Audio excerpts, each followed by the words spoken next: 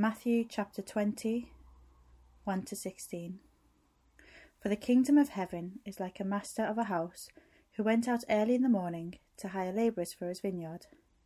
After agreeing with the labourers for a denarius a day, he sent them into his vineyard. And going out about the third hour, he saw others standing idle in the marketplace. And to them he said, You go into the vineyard too, and whatever is right I will give you. So they went. Going out again about the 6th hour and the 9th hour, he did the same. And about the 11th hour he went out and found others standing. And he said to them, Why do you stand here idle all day? They said to him, Because no one has hired us. He said to them, You go into the vineyard too. And when evening came, the owner of the vineyard said to his foreman, Call the labourers and pay them their wages, beginning with the last up to the first. And when those hired about the 11th hour came, each of them received a denarius. Now when those hired first came, they thought they would receive more, but each of them also received a denarius. And on receiving it, they grumbled at the master of the house, saying, These last worked only 1 hour, and you have made them equal to us, who have borne the burden of the day and the scorching heat. But he replied to one of them, Friend, I am doing you no wrong. Did you not agree with me for a denarius? Take what belongs to you and go. I choose to give to this last worker as I give to you. Am I not allowed to do what I choose with what belongs to me? Or do you begrudge my generosity? So the last will be first, and the first last. So you should have a sheet in front of you which has a little outline. It is a game of two halves, so there's 2 points again this week. But I'm starting with this question, and it's how do you relate to God? How do you relate to him? I'm going to suggest what I reckon our default is, and you can tell me if you agree. I reckon how we usually relate to God is transactional. Does everyone understand that word? Yeah? Transactional means we put something in, we get something out. If it's a shop, I want that new top, I'm going to pay some money, I get something in return. A lot of our view of God, and I think our default, tends to be transactional. So in Dagenham we have many religions, don't we? And the assumption behind most of them is a God who hands out punishments and rewards, depending on what you deserve. That's the assumption about God. It's believed and practiced to be the essence of his being. And so our prayers take the form of, have you ever prayed this? God, if I do this, if you do this, I'll do that. God, if you give me that job, I'll go to church. Or God, if you help me with this, I'll live for you. So it's quite transactional. And some people don't subscribe to any of those things, any of those religions, but actually they still reckon that people get what they deserve. So one of the things you might hear people say is God pays debts without money, which is a nice way of saying they got what they deserve. God pays debts without money. He doesn't need money to pay debts. He just gives it to you. That illness, that cancer. Sometimes I hear people say that. So if this is our default view of God, is it right? That's the big question. Is it right? Is that really what God is like? And we're going to look at that in our passage today. But last week we heard Jesus' surprising verdict on people who thought they were in with him or could get themselves in with God by what they do. That's what they thought. They thought they could get themselves in with God by what they do.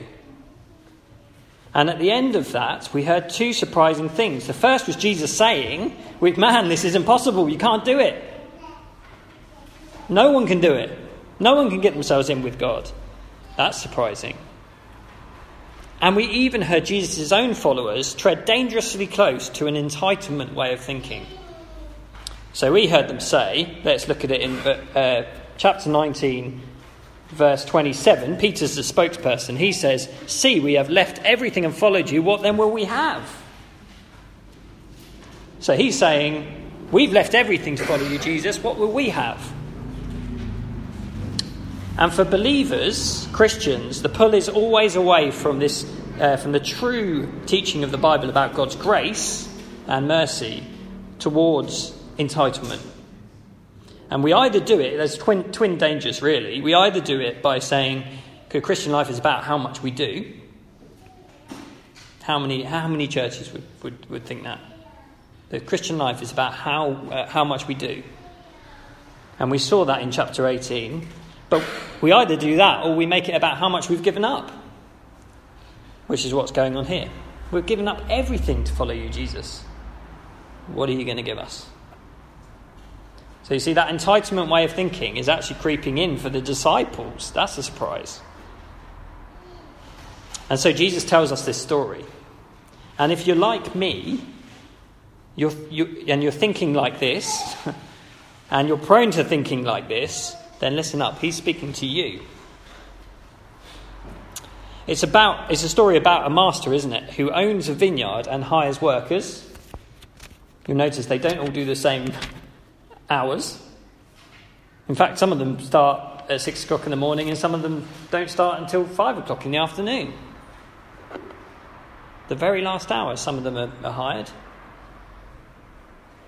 But this is a story about how the master hires workers and he is so generous that it draws out those who considered that they had done more to deserve it. It draws out those who considered they'd done more to deserve what he gives them. Yeah? We'll see that. So, as I said, we've got two halves. The first half is entitlement envy. We're going to see that in verses 1 to 7. And secondly, we're going to see the generous master. Let's look at that first half in verses 1 to 7. Jesus said, "For the kingdom of heaven is like a master of a house who went out early in the morning to hire labourers for his vineyard. After agreeing with the labourers for a denarius a day, he sent them into his vineyard. And going out about the third hour, he saw others standing idle in the marketplace, and to them he said, 'You go into the vineyard too, and whatever is right I will give you.' So they went. Going out again about the 6th hour, and 9th hour he did the same.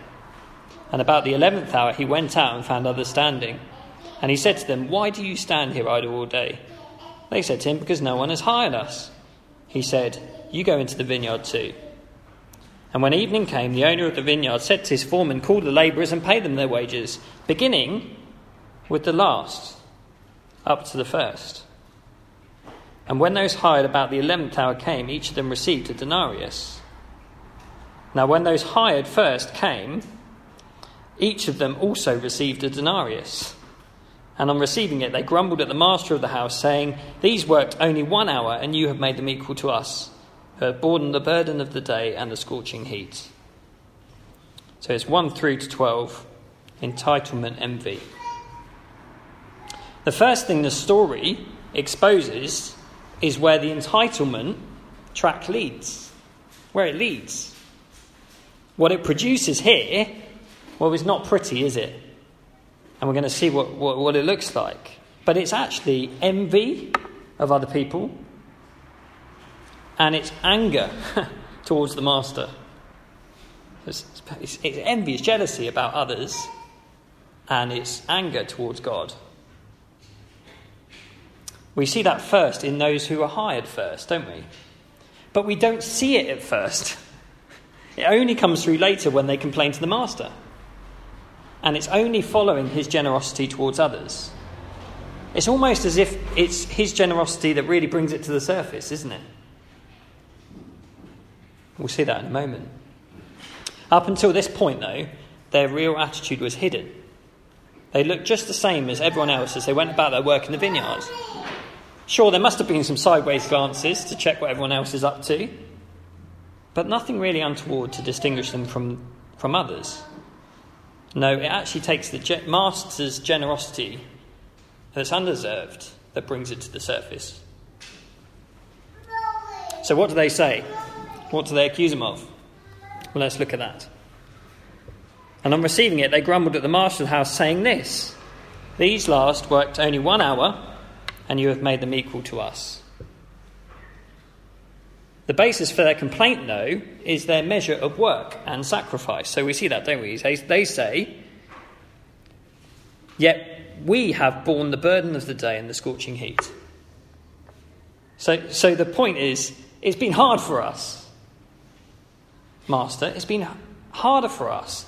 And it's not been as hard as it has been. It's been harder for us than it has been for them. So their basis for their complaint about this payment, this equal payment, is we deserve it more because we worked harder. You see that way of thinking? God, if we do more, God will give us more. If we do less, we should get less. That's what people think. That's what we think. But we're going to see what the Master says in a moment. So the basis for their complaint is their measure of their work and sacrifice. We have borne the heat of the day and burden of the work. I don't know if you've heard another parable of Jesus called the lost son or the prodigal son. Interesting thing about that older brother is this. He says this. He says, look, to his father. He says, look, I've been slaving for you all these years and never disobeyed your orders. Yet you never even gave me a goat so I could celebrate with my friends. Does that sound similar? I've been slaving for you and never disobeyed your orders. And then he says this, but when this son of yours, who has squandered your property with prostitutes, comes home, you kill the fattened calf for him? It's the same thing, isn't it? To put it another way, you could say, he could have just said, you have made him equal to me. How dare you, Father, make him equal to me? Well, it shows an entitlement way of thinking, and it's brought out by God's generosity, isn't it? The Master's generosity. If it hadn't been for that, then it wouldn't have been seen. It would have been under the surface, hidden. Well, there is real sadness in being the early worker, and we see that, don't we? In having the transactional view of God, actually it just breeds jealousy and anger towards God. It might not start off like that, but it will end up like that. People will be angry towards God, and they'll be jealous of others. Because actually God is generous. And if we have a transactional view of him, we've got him completely wrong. And we see that. So the workers' chief concern was actually themselves in the end. They showed they couldn't care less about the Master or about his work being completed, because they should have been pleased to see the work completed, but they were too busy thinking of themselves. And I guess that's true of us, isn't it? Whenever our chief concern is how I look to other people. Maybe how I look in church. And not God's generous mercy being on display. If I care more about what you think of me than God's generous mercy being on display to this estate, to people who desperately need to hear it, then there's something wrong, there's something amiss. Well, unless God draws out our wrong thinking, we just won't see it. He's loving to do that, because it can only lead to bitterness and anger, and as we see, being outside of the party. He does that by showing his undeserved mercy towards sinners. And he does it here in this story by showing his undeserved generosity towards the last workers.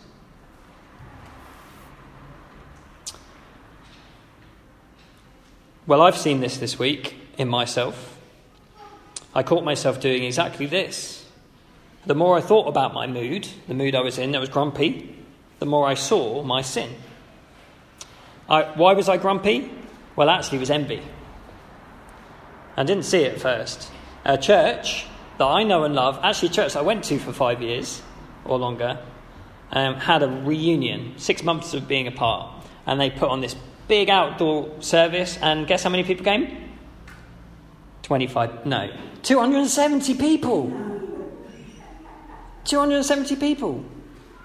And there was photos. It looked like a great party. It was like, almost like a festival. That's huge. But you know what? I've got to be honest. My first thought isn't God so generous? My first thought was self-pity. What about me? Why do we not have 270 in our church? Can't they send some people over to help us? And it went on and on and on. When we see God as basically the one who's going to give us what we deserve, and we've earned it, it makes us angry, jealous, and unable to be joyful when we see his generosity. And that's the early worker. So entitlement, envy, is one way, but there is a different way. And we're going to see this in what the master makes possible. So that's the second thing we see in verses 8 to 16. Might actually be verse 12, verse 13 to 16. Sorry. So the master's gracious mercy. What's it written on your sheets? What does it say? The master's mercy. Yeah. What's the title? Great. Somewhere like that. So this is the second option, which only he makes possible, and we're going to see how he does that. Let's read it in verses 13 through to the end. Remember, this is coming in the face of the guys who have just said, "Hey, you can't do that." This is flying in the face of those guys who are coming to him and saying, "You're out of order. This is unfair. You can't do that." And he says in verse 13, he replied, "Friend, I'm doing you no wrong. Did you not agree with me for a denarius? Take what belongs to you and go. I choose to give to this last worker as I give to you. Am I not allowed to do with what I choose with what belongs to me? Or do you begrudge my generosity?" The more we look at this, we see that bringing their entitlement to the surface is exactly what the master has in mind. It's exactly what he had in mind all along. He's deliberately set it up that way. If we look back at verse 8, he says, "Call the labourers and pay them their wages, beginning with the last." Why would he do that? Natural thing would say, start with the first and then pay the last. And if he'd done that, they would have gone off none the wiser. They wouldn't have been offended by him. So he wants to show those who are entitled or feel entitled to his kindness, he wants to show them something about who he is. That he is generous. He wants to show them so that they might know him. Okay? He pays the last workers first in full view of the first workers, doesn't he? The result is that they're angry, accusing him of evil, but the master's response is pretty calm, don't you think? We expect him to blow a gasket, and he'd be right to do so. After all, who do they think they are? There is some firmness. His reply does correct them and silence them. They're saying you can't do that, but he affirms his is the right to do what pleases him with what belongs to him. But above all, and this is the thing that struck me, his reply is remarkably warm and relational, isn't it? How does he start it off? Friend. It's not you. It's not you, ungrateful idiot. It's friend. He speaks tenderly to them, a sign that he knew what they were thinking anyway. And he wants to draw them back into relationship with him. So he doesn't just say you're wrong. He says, "Friend, I've done you no wrong." And that seems that he anticipated or even expected their reaction. And though they're angry, there really is no reason to be. So it's a tender invitation, isn't it? To see him rightly. To see him as he really is. And if he hadn't have set it up this way, they would not have seen how generous he was. They would have gone away thinking, a day's work, a day's pay. And they wouldn't really have known the master as he really is, as generous, which is the nature of who he is. And so I want to put to you that if we come to God and we think transactionally about him, and we go away thinking we've done our bit, he's given us then we miss him entirely, because he is a gracious and generous God. He gives what we don't deserve. That's what he does with the last workers. They don't deserve it.